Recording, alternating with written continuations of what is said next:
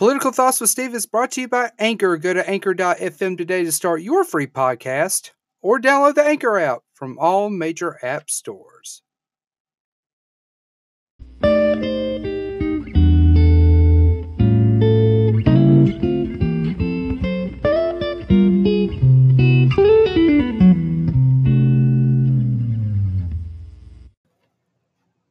And welcome to this week's episode of Political Thoughts with Steve. I am your host, Stephen Murphy. Welcome to all of my political nerds out there in podcast world. I hope everyone's having a great week. We are finally back from a long month off vacation. Yes, sometimes you need to get away, refresh your brain, especially in this political climate. Sometimes it gets so stressful, and plus with life's individual stresses, just sometimes you need to concentrate on yourself and your mental health. And that's what we have done in the last month, just to take a break from everything. But guess what, everyone? We are back. We are back. And we are excited to be able to come through your devices right now and have an amazing episode lined up for all of you political nerds and all of you new political nerds out there in podcast world, and all the new fans that have joined Twitter and our Instagram page over the last month. Welcome to everybody. So this week's episode, we have a pretty good episode lined up. We are going to be talking about the 2020 election, and we are going to be shining a spotlight on Mayor Pete Buttigieg. And I'm pretty sure that I just butchered that last name, but you know what? He always says that. Everyone pretty much butchers his last name, so we're just going to call him Mayor Pete. We are going to be shining a spotlight on Mayor Pete. We are going to pretty much tell you about him, what he stands for, where he's from, his background, all that slapjack crack-a-lackin'. We're going to give y'all some education on Mayor Pete. I do love to educate my listeners and to, give some different perspectives. So we're going to be shining that spotlight on Mayor Pete. In the first segment, our main topic tonight, we are going to be talking about abortion. Yes, abortion. This is a topic that we talk about a lot on this show. This is a topic that, you always hear every 2 to 4 years during election season. But the reason why we're talking about it is because I have a major opinion on the shit that has came out of Alabama in the last week involving abortion rights. And it's not just Alabama. It's 5 other states that have passed bogus anti-abortion legislation. And a lot of y'all have been messaging me, and friends of mine who are also fellow podcasters have been texting me, asking me, so what do you think about this? And you know what? It's time to actually answer that question. So I am going to be telling you guys exactly what I think about what's going on right now within our amazing country involving abortion, women's rights, women's health care, women's reproductive rights. We are going to be covering that in our main topic. Also, on Polytalk this episode, we're going to be talking about the Electoral College. There is a huge movement right now going on, especially within us millennials, involving the Electoral College, that we want to get rid of the Electoral College, that the presidency should be determined by popular votes and not by telling members of the Electoral College, this is who we want you to vote for. So we are going to be talking about the Electoral College. And finally, for Final Thoughts with Steve, during this episode, we are going to be talking about Memorial Day. Yes, it is Memorial Day weekend for everyone. And many of you may not know what we actually celebrate for Memorial Day. So we are going to be talking about that. So sit back and relax. Hope you have a cold drink in your hand. I have my glass of whiskey right here. I have $100 in the swear jar, and we will be right back for our first topic of discussion here on this week's episode of Political Thoughts with Steve.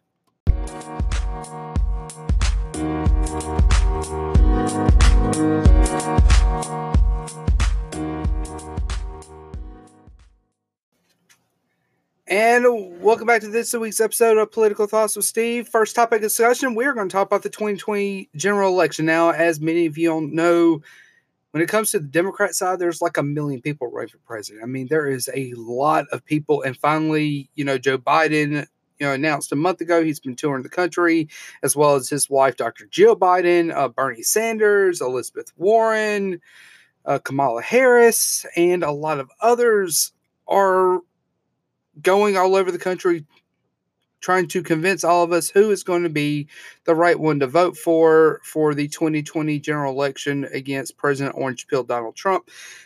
But this week, we're going to be talking about Mayor Pete.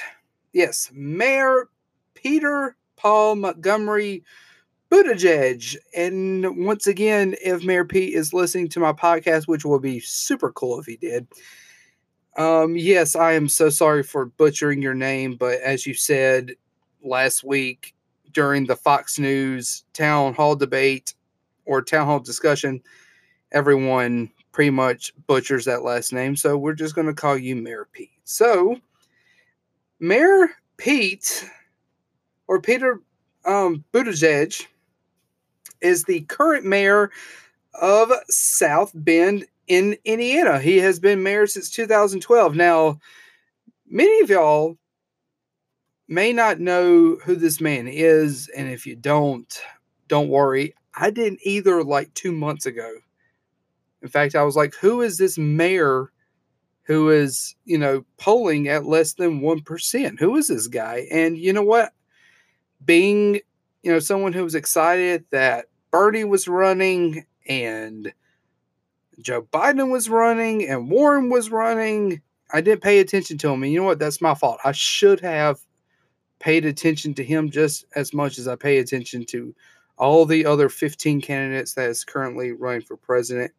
So here's a little bit about Mayor Pete. So he was elected mayor of South Bend in the November 2011 election. He won with 74% of the vote.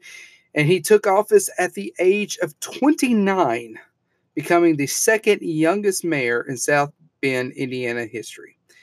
He is also the youngest mayor of a U.S. city. Oh boy, the whiskey's starting to talk. He's the youngest mayor of a U.S. city with at least 100,000 residents, which is pretty cool. This guy, he was in the United States Navy Reserve. Go Navy. He is a Afghanistan war veteran.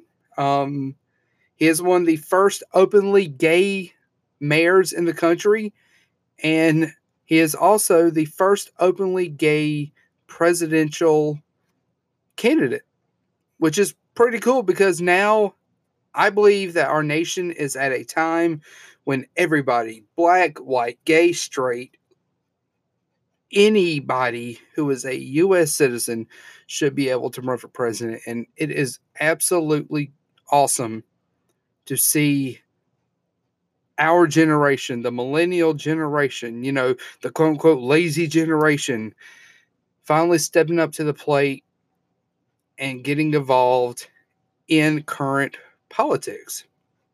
And it's really cool. At first, I didn't know what this guy was about, but after I started doing research on him and everything, eventually I became a fan of his, just like I became a fan of Joe Biden's and a fan of Bernie Sanders and Warren's and Harris's. I'm not really a big fan of Cory Booker. That is not, a surprise to anyone. All of you that have listened to my show for over a year now, you all know I'm not that big of a fan of Cory Booker. I think he, thrives on controversy. I think that the only time he actually gets in front of a camera, if there's a controversial bill that's appearing before Congress, he just rubs me the wrong way. I'm not a fan of his. But I started researching Mayor Pete. He was valedictorian of his high school at St. Joseph in South Bend. He was the recipient of the first prize for the JFK Profiles and Courage Essay Contest awarded by the John F. Kennedy Library in Boston. He met Caroline Kennedy and other members of President Kennedy's family. There, he also met Congressman Bernie Sanders of Vermont, one of the only two independent politicians in Congress. He studied Harvard, majoring in history and literature. He was president of the Harvard Institute of Politics Student Advisory Committee and worked on the Institute's annual study of youth attitudes on politics. He wrote his undergrad thesis on the influence of Puritanism on U.S. policy. It was reflected in Graham Greene's novel, The Quiet American. Upon graduating from Harvard in 2005, Buttigieg was awarded a Rhodes Scholarship. Yes, he is a Rhodes Scholar, everybody. And for those who don't know about Rhodes Scholars, that is a very prestigious thing to have, is a Rhodes Scholar, or to be awarded a Rhodes Scholarship. He received his Bachelor of Arts degree in first-class honors in philosophy, politics, and economics from Oxford University, Pembroke College in Oxford, which is pretty cool. After he graduated college, he worked as an intern at an NBC News affiliate. He later advised a unsuccessful gubernatorial campaign. He was a member of John Kerry's campaign team back in 2004. He became an ensign in the U.S. Navy, trained to become a naval intelligence officer. Then he deployed for 7 months in Afghanistan in 2014, and he left the service 2 years ago. He was the Democrat Party nominee for state treasurer of Indiana. He was defeated by Republican incumbent by 37.5% of the vote. But currently, right now, he is in his second term as mayor of South Bend, Indiana. He won with 80% of the vote when he ran for mayor. He has announced already that he will not seek a third term as mayor of South Bend. He ran for election in the 2017 DNC chair. He built a national profile as an emerging dark horse in the race for the chairmanship with the backing of former DNC chairman Howard Dean and former Maryland Governor Martin O'Malley. He campaigned on the idea that the aging Democrat Party needed to empower its millennial members, which I totally agree with. He withdrew from the race on the day of the election. And now he is running for president of the United States. So the question is, what does he stand for? What separates him from everybody else that is running for the presidency for 2020? And to tell everyone the truth, I mean, he is a fresh, young voice in the Democrat Party. An interview on MSNBC with, I think it's called Talking Joe or Morning Joe. That's the name of it, Morning Joe. Joe Scarborough said that Pete Buttigieg, he is the future of the Democrat Party. Even saying, he may not win in 2020, but, he is becoming a name now that he can run again in 2024 or 2028. Even though his polling numbers are low as of today, I think he is on to something. I really do. You just have to listen to him speak. And for all those who are, actually interested in the candidates, not the ones who, just say, well, Steve said I should, vote for this guy. So, I'm going to vote for this guy, which I strongly suggest do not ever vote for someone because I told you to, your parents told you to, the guy on TV told you to. Vote for someone that you believe in, someone that matches your political views and matches what you believe the country should become within the future. That is the perfect person for you to vote for. I mean, regardless if it's a Democrat or Republican, just vote for someone that you can relate to. But yeah, let's talk about him. Let's talk about some of his issues. Healthcare. Medicare for all who wants it as a pathway to Medicare for all. He believes in universal health care. The healthcare system that is currently in place today is both unjust and inefficient. For the first time since World War I, life expectancy is falling. If you're uninsured, you're paying way too much for health care, which is true. If you're insured, you're still paying too much. This burdens hardworking families, especially in communities of color, the most. Other developed countries provide universal coverage for less than what Americans are currently paying, and with better results, the American people should not have to settle for less. Absolutely. He's also for improved healthcare quality, invest in maternal and infant health, lower drug prices, making long-term care affordable, invest resources in mental health, and combat the opioid and methamphetamine or the meth addiction or epidemics that are currently going on within the United States today. He is also for affordable higher education, debt-free college, which sounds like a Bernie Sanders idea to me. But you know what? Bernie, if it wasn't thanks for Bernie in 2016, I think that we would not have candidates today that are so open about universal health care, debt-free college, free college, private prisons, just all the new platform that that Democrats are taking up now. We would not have that if it wasn't thanks for Bernie in 2016. That could be an arguable opinion, but that's my opinion. We need to confront student loan debt, provide more support for students entering public service, ensure the highest degree of transparency and accountability for higher education institutions, apply strict standards to for-profit higher education institutions. He believes that the Department of Education needs to be fully funded, not the shit that Betsy DeVos is creating. Every time you see her name, you see that she wants to cut billions of dollars from education, cut billions of dollars from food programs, from after-school programs.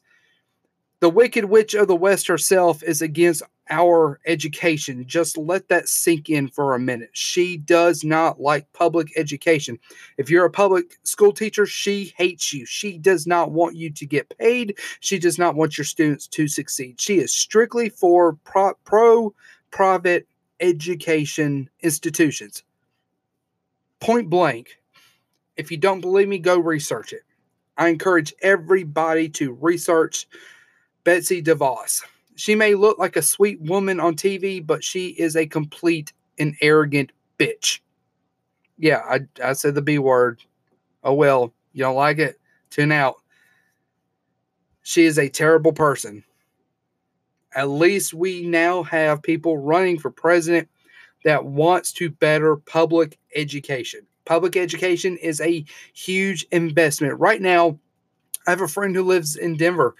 She participated in the teacher strike for the Denver City School, for Denver City Schools, and now she's running for a position on the school board. And every time I get on Facebook and I see how her campaign is doing, I mean, really, it makes me really, really proud. If I lived in Denver, I would probably work for her. I would bust my ass every single day to get her elected because she genuinely cares about kids. She genuinely cares about education, about public education. And I'm sure that all of you teachers out there that listen to me, you all care about public education too. And it's sad that the Secretary of Education does not. But Mayor Pete does. He cares about public education. He believes that public education needs to be fully funded.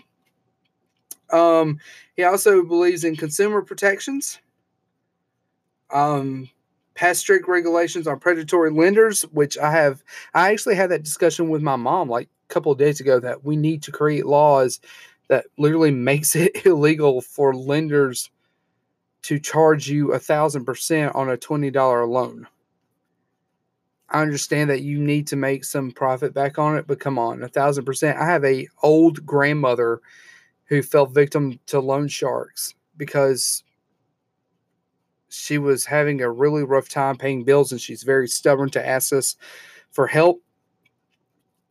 She got involved with those loan sharks, and they were charging her like 200-300% on like $1,000 loan, and it was unbelievable. So, but Mayor Pete is about very strict regulations on predatory lenders, strengthen antitrust standards, protect your rights over your own data, revive the Consumer Financial Protections Bureau Enforcement Authority, and fight big data discrimination. He's also all about racial justice. He believes that we should invest in entrepreneurship and home ownership, eliminate health disparities, defend affirmative action, and combat the opportunity gap, protect and expand voting rights, support self-determination of our Native American populations, redress inequality in our criminal justice system, dismantle the prison industrial complex to end the crisis of mass incarcerations. He's also for the decriminalization of marijuana and also passing legislation that would completely legalize marijuana, because he believes that marijuana isn't the gateway drug that the Reagans wanted us to believe in the 1980s. Marijuana is the drug that's easy to put black people behind bars. And that's exactly what he believes in. He believes in investing in our teachers, gender equality, reproductive rights, organized labor, and of course, LGBT rights. This guy is a fresh voice. And this guy is exactly what our country needs. So if you are interested in Mayor Pete and you want to read up more on Mayor Pete, go to PeteForAmerica.com. That's PeteForAmerica.com. That is his official 2020 page. And just click issues and you can read about all the issues that Mayor Pete cares about and what he's talking about. And also, if you haven't done it yet, I strongly suggest everyone get on YouTube and watch the Fox News town hall. And yeah, Fox News. But you know what? What struck me crazy about this town hall was that the moderator was fair. He asked tough questions, but he was very fair. And I give it to that moderator. He did a great job moderating that town hall and asking questions, and also the questions from the audience. But go watch that town hall from Mayor Pete, because I guarantee you will open your eyes to this candidate.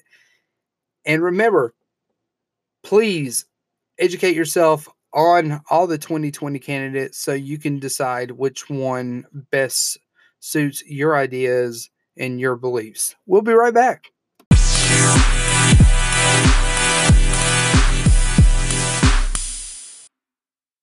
A Non-Mom Happy Hour is the podcast that celebrates real-ass human women, whether they use their baby box or not. Hosted by Kelly Nerdzilla Mendenhall and Debbie Jo Nelson, a Non-Mom Happy Hour is a safe space to talk about mental health, trauma, disordered eating, surviving, and self-care. We talk about it all while laughing as much as possible, because if you don't laugh, you'll cry. If you like to laugh, feel like you've never quite fit into most lady groups or podcasts because you're not a mom, or are a mom who needs a break from momming for an hour, you should come hang out with us. A Non-Mom Happy Hour, bringing healing through laughter and community. Streaming basically everywhere you could possibly want to find us. Remember, always be a real-ass human. To check out the podcast, visit anonmomhappyhour.com. And moving on, our main topic of discussion is the recent abortion laws that have been passed within the U.S. over the last month, including Alabama and Georgia and 4 other states that have passed very strict anti-abortion laws that restrict women's health care. Now, many of y'all have flooded my Twitter page and have also begun to send messages on Instagram asking what is my opinion on this. Now, it is not a shock to anyone when I tell you that I am a strict, die-hard fan of women's rights. I'm an ally to women all over the country. I'm constantly giving my opinion on this and fighting for women's reproductive rights. I march. I do everything I can because I believe that women in this country are slowly but surely trying to be silenced when it comes to their reproductive rights. And it just angers me. And I think the point happened when my home state of Alabama decided to pass a stupid fucking law that says that 6 weeks, any doctor that performs an abortion after 6 weeks or after a fetal heartbeat is detected can be put in jail for 99 years for manslaughter. And the moment it passed, I had friends of mine from all over the country in Tennessee, Michigan, California, New York, Florida, all over the country, texting me saying, "Did you hear this bullshit that Alabama did?" And I shit you not, 3 hours later, it was all over the national news. It was all over the late night shows. It was on The Daily Show with Trevor Noah. And once again, Alabama became a joke. And I don't know about y'all. I know that around 60% of my listeners are from the U.S. But I am sick and tired of watching a bunch of rich, old, white men make decisions regarding a woman's health, knowing that they have absolutely no idea what they are talking about because they are not women. Now, I have friends that are pro-life. I have friends that are pro-choice. I'm in the middle. I believe that abortion should be an absolute last resort. But I also believe that we need to stop being those who tell me that they are pro-life. I think that they're just anti-abortion, because all my pro-life friends, they're all about executions. They're all about letting kids starve. They're all about, not, defunding child health care programs all over the country. That's not really saying I'm pro-life. That's just saying I don't like abortions. And when that child is born, it's your problem, not mine. I'm sorry if that just pissed anyone off, but you know what? I really do not care. If you get easily offended, this is not the show for you. There is a lot of other podcasts out there that, are politically correct, that, will give you a participation trophy. This is not that podcast. This is my thoughts, hence the name of my podcast. So this is my thoughts on what's going on right now in women's healthcare and women's reproductive rights. Yes, children should be protected. Children should be protected from every sense of evil in the world. However, I believe in a woman's right to choose. I do not know the circumstances that mother will have to go through before she decides to terminate a pregnancy. I don't know that. That mother could be on the verge of a mental breakdown, think about abortion, and at the last second, she may decide not to do it. But that is her choice. For those of you that are always saying abortion is wrong, I believe that it's more of a religious issue than anything else. But I don't see y'all marching on the streets trying to lower adoption costs when the average adoption costs a family $20,000 to $30,000 to be able to adopt a child. Does any of you guys have an extra 20 to 30 grand laying around? Because I know I don't. I'd love to adopt a child, but because of there's no laws in Alabama that has helped lower adoption costs, it is so hard to be able to adopt a child without going into debt for the rest of your life. And I know that sounds terrible. That sounds like there's a price for everything, but it's the truth. I don't see any of y'all marching on the streets demanding for lower adoption costs. I don't see any of y'all marching on the streets demanding that members of the LGBT community should have the right to adopt children and raise them in a loving home because, quote unquote, gay parents make gay babies, which is the dumbest shit ever because all my friends that are gay came from heterosexual parents. I mean, it is so fucking stupid to hear that. And now here we are once again. We want to destroy Roe versus Wade. That is why these laws are passing in all these red states right now. It's because they know that the moment that's passed, the moment it's signed, and by the way, Alabama's law was signed by a woman governor, by the way, but you know what? Fuck Kay Ivey. She's old. She needs to go. This is why I'm always excited when I hear that, someone our age, a millennial, is coming up and ready to take on the stupid political establishment that has held our country hostage for way too long. She signs this law knowing that it's going to be challenged in all the courts, and eventually the Supreme Court will hear this. They have to, because it's going to be challenged by federal courts. And the moment that's challenged in a federal court, especially by a judge that was appointed by a Democrat president, the moment it is challenged and the Democrat president says, no, this law goes up against Roe versus Wade, it has already been decided by the Supreme Court. I'm sorry, but that law is unconstitutional. It is going to go to the Supreme Court. And right now, the Supreme Court is majorly ran by Republicans that are pro-life and are probably bought by the alt-right Christian movement that have been trying to force this ideology of anti-abortion down our throats since the very beginning. And it kills me. It kills me because it seems like we are going way backwards. So now the thought of back alley abortions are coming back up. Women that had to go through back alley abortions before Roe versus Wade was passed.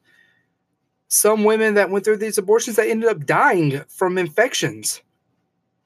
Yet, 25 white Republican males in the state of Alabama passed a law that said that women can no longer have abortions after 6 weeks or after a heartbeat has been detected. So what happens? Is the woman going to take a pregnancy test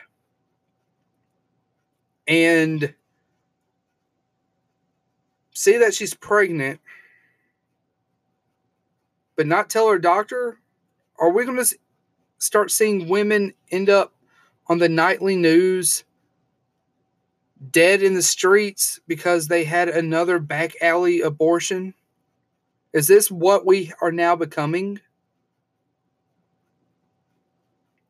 Shame on the GOP. And to make no sense at all, this law that Alabama passed, there's no exceptions to those of incest or rape. If you're having a child because Uncle Frank molested you and you're pregnant, tough shit, you're on your own. If you've been raped in an alley and you get pregnant, tough shit, you're on your own. That is exactly what this law is saying. And to me, I don't know about any of y'all, but to me, it's saying, fuck women, your opinions no longer matter. Your bodies now belong to the government, and we can and we will tell you what to do when it comes to your bodies. And for a party that kept saying that the government needs to stay out of our way, they have absolutely no problem with the government coming into your private lives, telling you what you can and cannot do when it comes to your own health. This pisses me off. I don't know about any of you female listeners. I'm hoping that it pisses you off also, because this is your lives. This is your health care. I'm encouraging every single body who listens to this show to start harassing your politicians, calling them fucking idiots, telling them how pissed off you are, because they do not care about your right to choose. They don't even care about the damn fetus after it's born. They only care about when it's inside the womb. But the moment that is born, it's someone else's problem. If you don't believe me, go ask a white Republican. Ask them the question, if a black woman gets pregnant, does not want the child, what do you think should happen? And many of these old Republicans, and I know a few of them, would tell you, well, she shouldn't have gotten pregnant in the first place. Now they're going to cost us millions of dollars in health care. Now they are a burden. A child should never be a burden on anybody. But because Republicans are so hell-bent on pro-fetus, they want to save the fetus, but God forbid when the fetus is born, it becomes someone else's problem. It becomes someone else's issue. God forbid that. I mean, it's really sad. It really is sad.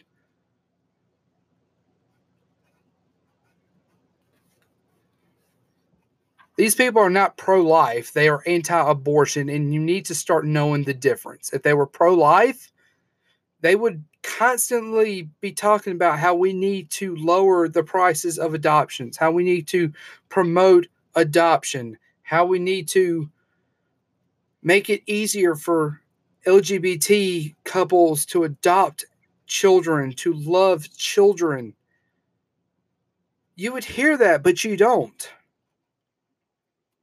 I was going down the interstate yesterday, and I saw 5 billboards that literally said, Jesus knows what's going to happen. None of them were about adoption. I have not seen an adoption billboard in my part of Alabama in a long, long time. I've seen anti-abortion billboards, but never about adoptions.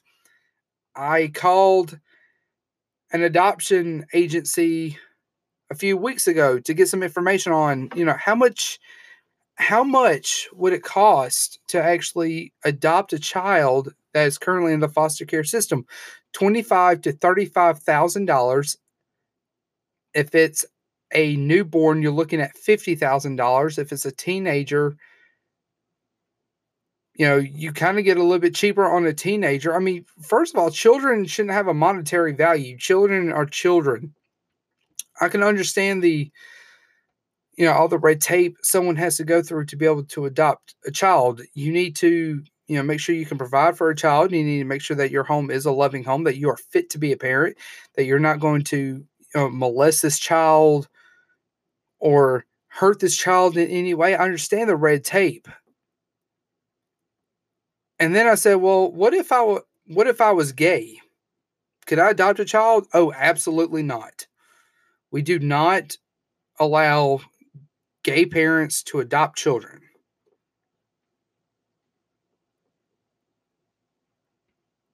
And what's sad about this, and many of y'all are actually, some of y'all are actually in or have degrees that, relates to children and family counseling that actually look at these statistics. The older the child gets in foster systems, the worse it's going to be when it comes to that child finally being adopted, because most parents just want babies. They don't want older children. And as soon as they age out of the foster system, they're thrown out on the street, and that's it. They are society's problem. Many of them come from broken homes. Many of them, come from parents who, were on drugs, that are battling all these different types of addictions. But there's no help for them. And in a state that claims that we are pro-life, we need to be pro-life. Also, I don't see anybody marching that are pro-lifers that wants to end the death penalty. I thought pro-lifers are all about, we are for the sanctity of life from the moment a fetal heartbeat is detected, all the way up until that life ends. But I don't see y'all begging the state of Alabama to end the death penalty. that takes away life.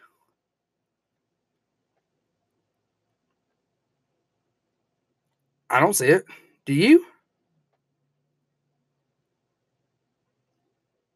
Women, I am going to continue to be your advocate on everything. The Me Too movement, healthcare and reproductive rights, I will be your strongest advocate. I believe that women should always have an ally. I think we as males need to be allies for women. We need to stand beside them, call politicians out on their bullshit, protect healthcare rights for every single man, woman, and child in the United States and around the world. Shame on Alabama, shame on Tennessee, shame on Georgia, shame on Nevada. Shame on every single state in this country that has decided that a woman's right does not matter. We'll be right back.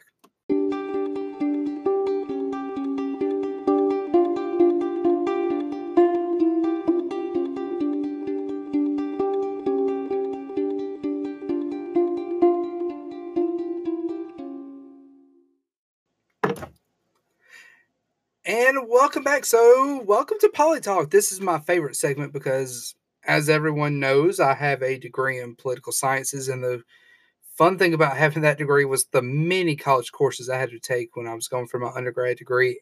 And we had to go through different courses like Politics 101 and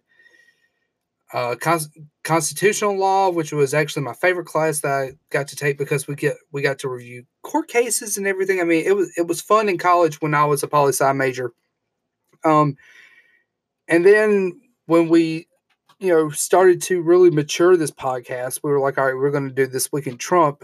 But then it dawned on me that almost every topic that we discussed was about Trump. So I wanted to shake it up a little bit and create Poly Talk, which is like an educational thing where we're talking about, different things in politics that, you may not know about. So this week we're going to talk about the Electoral College. Now, right now there's a movement going on throughout the entire United States involving the Electoral College. Should the Electoral College finally just be destroyed and we elect presidents based on the popular vote? Now, if it was, Hillary Clinton would be the current president of the United States because she beat Donald Trump in the popular vote.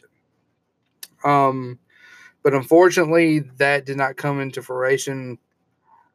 We have an electoral system in this country which actually separates us from being a true democracy, because in a true democracy, everything is voted by the popular vote. In fact, it's crazy because every election from the governor all the way down, or from state representatives to members of Congress, the Senate, down to state governors to school board, is all determined by a popular vote.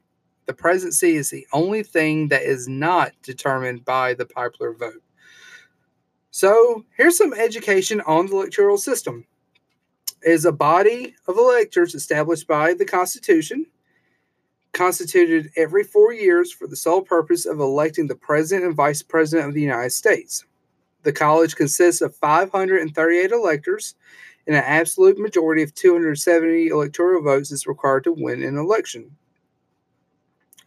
Going to Article 2, Section 1, Clause 2, the legislature of each state determines the manner by which its electors are chosen.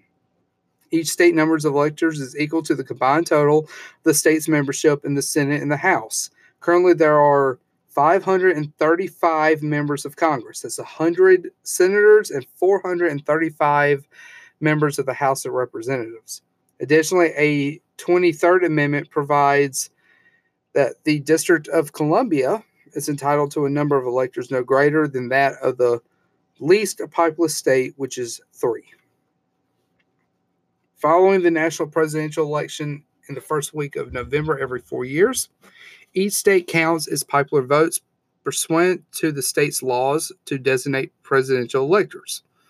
Almost all states allot all their elector votes to the winning candidate in that state no matter how marginal the candidates win. State electors meet in their state capitals in December to cast their votes.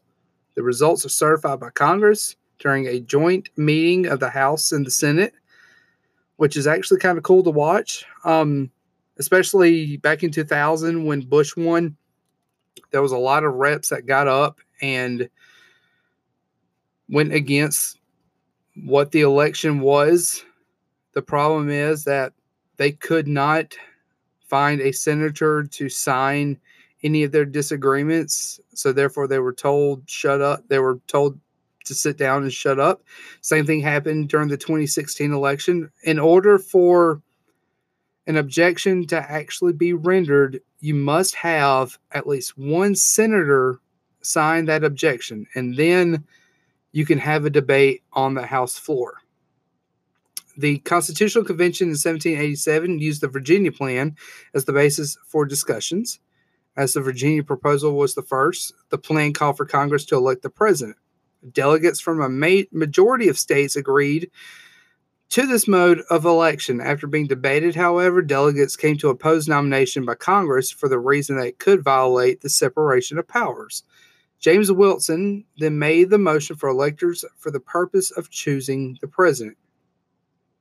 However, once the college had been decided on, several delegates openly recognized its ability to protect the election process for cable corruption, intrigue, and faction.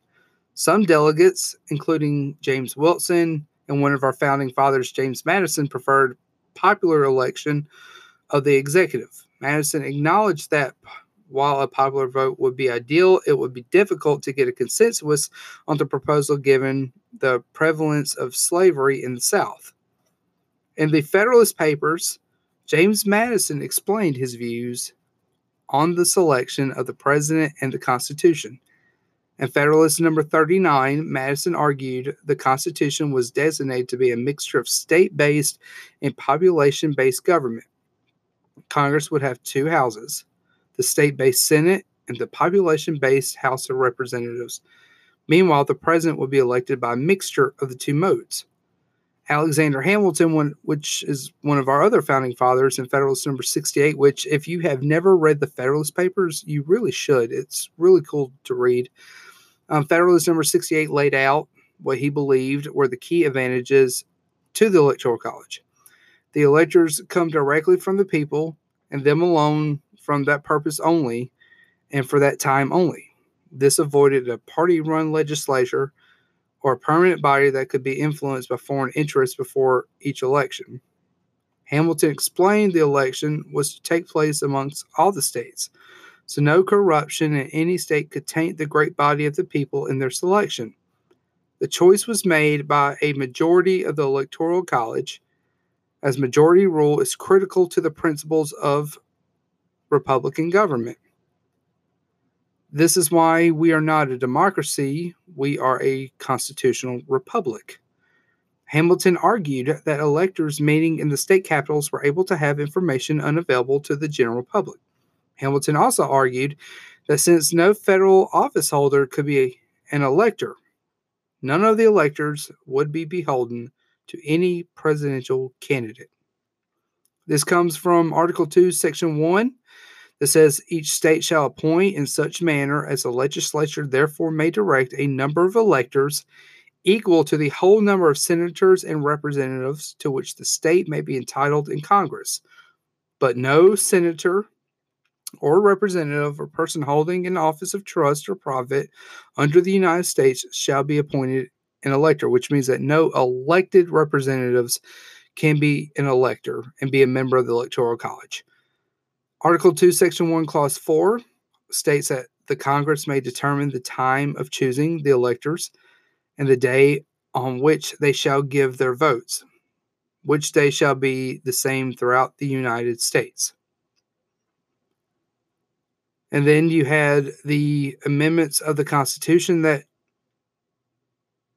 was more involved with the election or with the Electoral College. There was what they call a general ticket. Hamilton described the founding fathers' view of how electors would be chosen by saying a small number of persons selected by their fellow citizens from a general mass will be most likely to possess the information and discernment requisite to such implicated tasks. Then the 14th Amendment was established. Section 2 of the 14th Amendment allows for states' representation in the House of Representatives to be reduced if a state unconstitutionally denies people the right to vote. The reduction is in keeping with the proportion of people denied a vote. This amendment refers to the right to vote at any election for the choice of electors for President and Vice President of the United States, among other elections, the other place of the Constitution mentioning electors being selected by popular vote.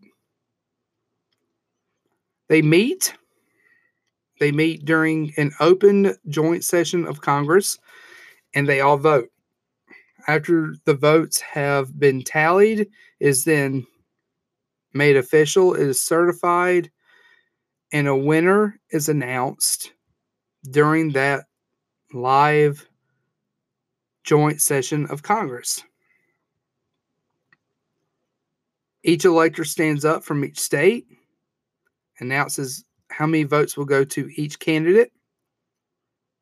That number is, there is a secretary in the House.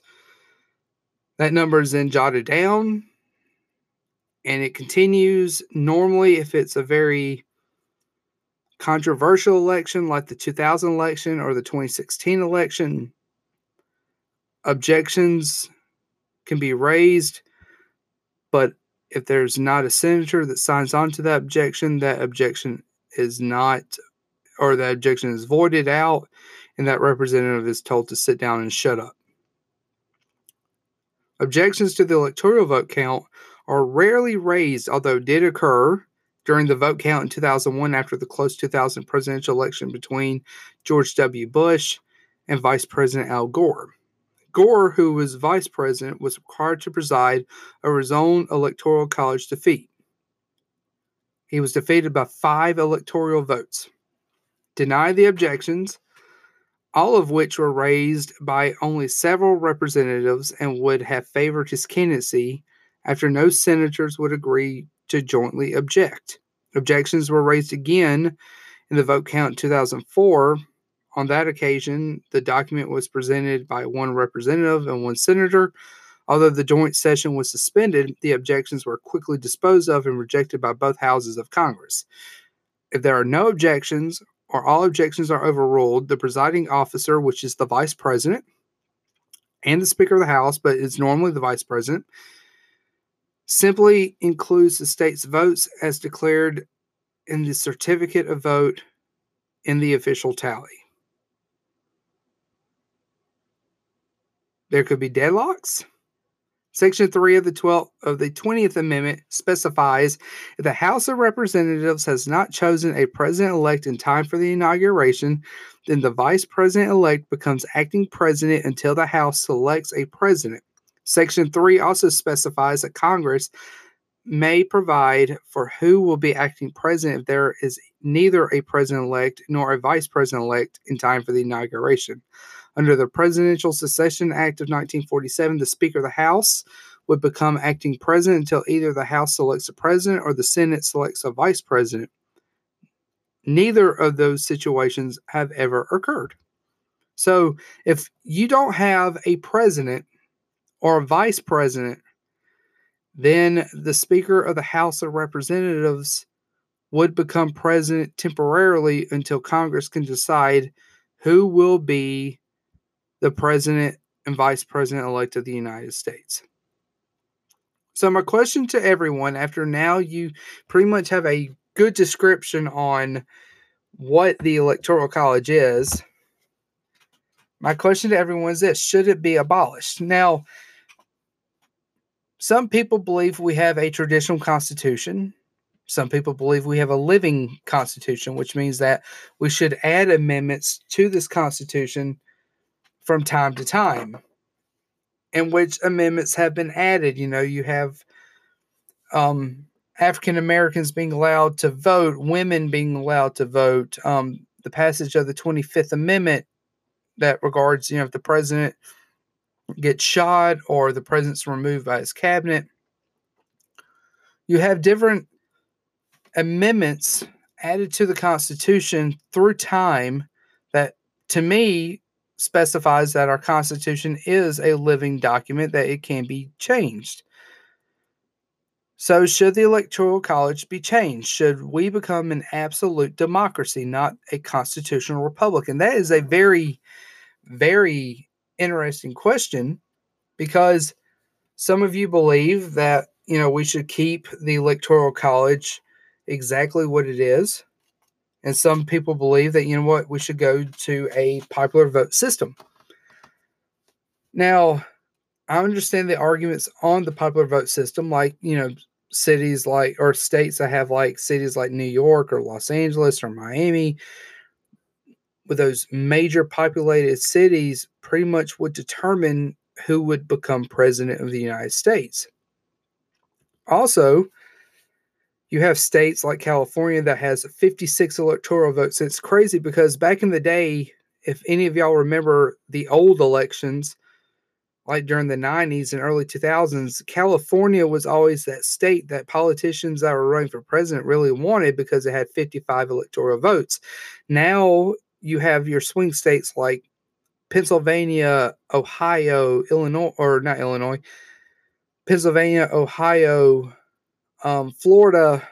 You have those states that you really want to win. Remember, Trump won Florida but lost California, but because he got all the swing states, he won the Electoral College vote to become president. The only time that I can remember that this happens, that there's a huge movement to get rid of the Electoral College vote, is when a Democrat loses to a Republican. Now, I don't want to say that, that's what we do. We just bitch and complain every time we lose a race. But the only times I hear the argument to get rid of the Electoral College is after a Democrat has lost.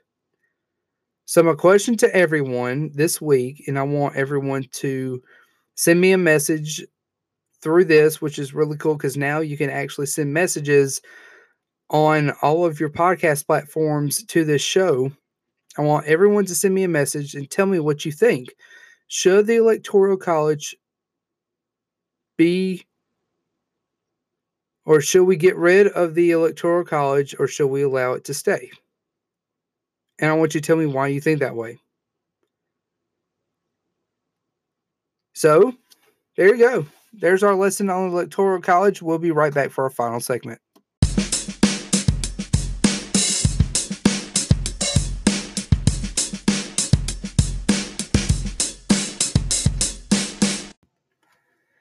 And welcome back to Final Thoughts with Steve. This week we are going to be talking about this weekend. It's Memorial Day weekend. But before we get into that, just some quick announcements.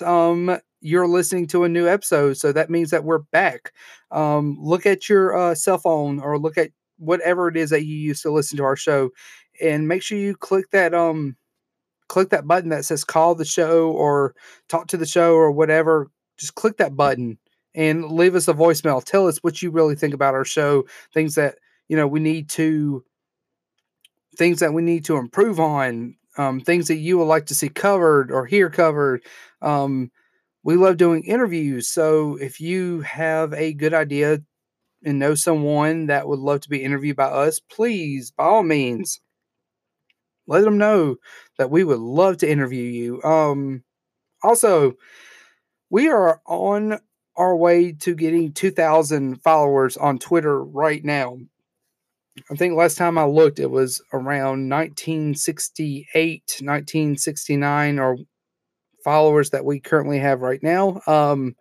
We are on our way to 2,000 followers, so make sure that you click that follow button on our official Twitter page, which is official PTWSTEV. Also, we have Instagram. We are now on Instagram, so make sure that you go to official PTWSTEVE. I think it's official PTWSTEVE, or Just look up Political Thoughts with Steve on Instagram. You will go directly to our Instagram page, click that follow button, and you will be getting all the cool notifications whenever we send out the notifications for new show postings or random thoughts. We're actually going to start doing in the next coming weeks, like daily thoughts, where we do like 5-minute segments about things that are going on, and then posting them right here on our podcast page. Also, PodX is next weekend. We cannot wait to finally see some really cool pods that we have been interacting with throughout the last year. We are really super stoked to hearing Non-Mom Happy Hour. They are doing a pod on that Sunday. They're doing a live podcast on stage next Sunday. We cannot wait to be right there in the front row and supporting these amazing, amazing women. There are so many podcasts that are going to be there, and I cannot wait to meet everybody. We will have t-shirts. Yes, we got t-shirts made. A really good friend of mine, Stony J from Denver. I went to high school with a guy, and he's actually my brother from another mother. He made our show t-shirts with his company, Stony J Tees. So we're going to be sporting those brand new t-shirts and probably have a couple of extra ones on us. So if you want a free t-shirt, just get with us and we'll be more than happy to hook y'all up. If we don't have any more, we will definitely hook you all up with his website so we can start ordering t-shirts and really cool things that comes with our show, because you know what? We need some support. We have a really cool fan base, but we don't have like a Patreon or anything. So this is a good way to be able to support our show, to be able to help us buy some equipment, to upgrade some things, and to be able to bring some really cool podcasting to all of you, our amazing political nerds out there. So yeah, make sure that you go to Twitter and follow us on Twitter and on Instagram. And also, here's final thoughts with Steve. So Memorial Day weekend is upon us, and to many of y'all, that is just an extra day that y'all get to go to the beach or go to the lake or spend time with friends or family. To me, it's a little bit more than that, because this is a day that should not just be one day. It should be every day of the year that we memorialize our brave men and women who made the ultimate sacrifices defending our nation. It's a major deal to me, because I had a couple of friends of mine that I went to boot camp with that unfortunately passed away during Operation Iraqi or Operation Enduring Freedom when I was serving in the military. And you're going to start seeing the American flags all over the place. So what I ask all of you to do, regardless if you're patriotic or not, I want everyone to have a moment and just think about these brave heroes that have served our nation, that lay down their life for this country, because it's because of them the reasons why we have the freedoms that we have now, the reasons why we still have these freedoms now.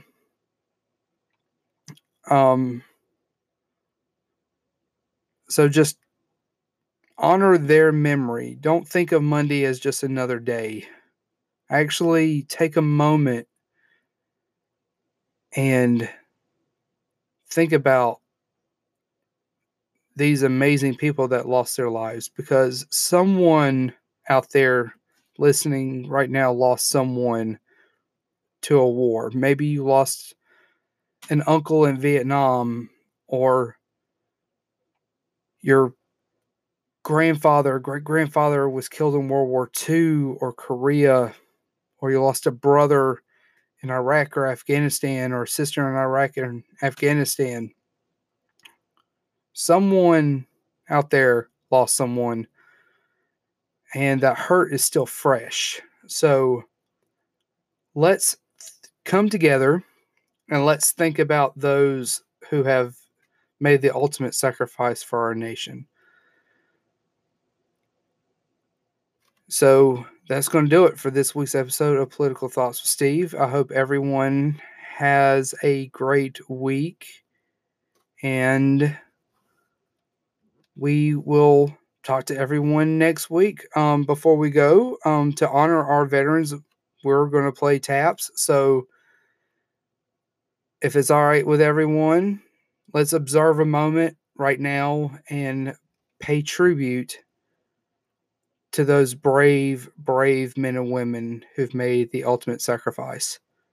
We'll talk to everyone next week.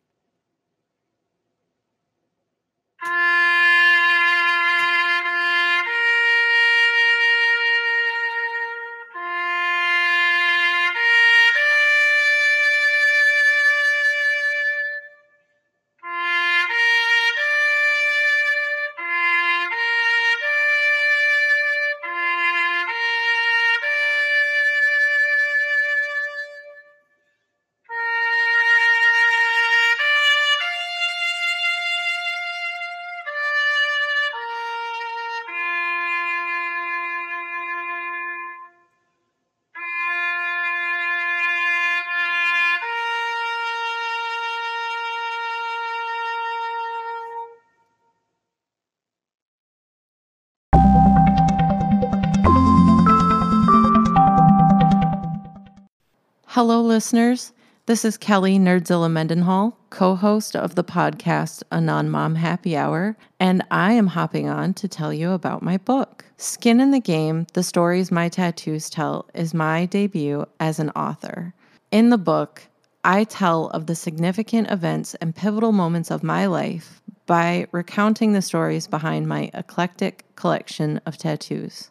When asked about my intended audience, I like to say that this book is written for anyone who's ever thought of giving up, anyone needing the inspiration to keep on fighting, and anyone who fears that they may be too far gone for redemption. Mine is a new take on the genre of autobiographies, with full-color photos of my tattoos and other illustrations accompanying each chapter. My pivotal life moments and the resulting lessons immortalized in my tattoos are captured with these full-color photographs alongside the moving text. Throughout the book, the reader witnesses my navigation and survival of life's most harrowing moments: the death of my father at the age of 4 years old, the physical and sexual abuse I endured as an adolescent, the gut-wrenching loss of friends who died too soon, my abortion at age 28, and my journey to solve the mystery of the sudden onset of debilitating chronic pain and loss of mobility at the age of 35. The CDC reports that 4.4% of adults ages 25 to 44 experience high-impact chronic pain in the U.S. Women are actually more likely to experience high-impact chronic pain than men, approximately 8.9% of adult women experiencing acute chronic pain compared to approximately 7% of men. Further, patients like myself experiencing acute chronic pain are more likely to experience depression and anxiety, loss of mobility, and loss of quality of life. I like to say that I am a recovering nonprofit professional forced to reconnect with my former, more creative self to survive. I wrote this book entirely from what I playfully but genuinely refer to as my business couch. In June 2017, my legs fell out from under me, literally and figuratively, and life as I knew it was over. This book is my way of turning my mess into a message. If I can help even one person survive the demented carousel that is the American medical complex, help one person feel less alienated and hopeless, my book will have served its purpose. If you'd like to know more about me and my journey, the book itself, or some of my other business ventures, you can go to www.nerdzillakelly.com/book. That's nerdzillakelly.com/book. Nerdzilla is spelled exactly how you imagine it, just like Godzilla, except for Nerdzilla on the front. NerdZillaKelly, KELLY.com/book. And I really appreciate you guys taking the time to listen to my little blurb and visit my website. Pre-sales are up right now. Print and ebook distribution launches on June 1st of 2019. Thank you.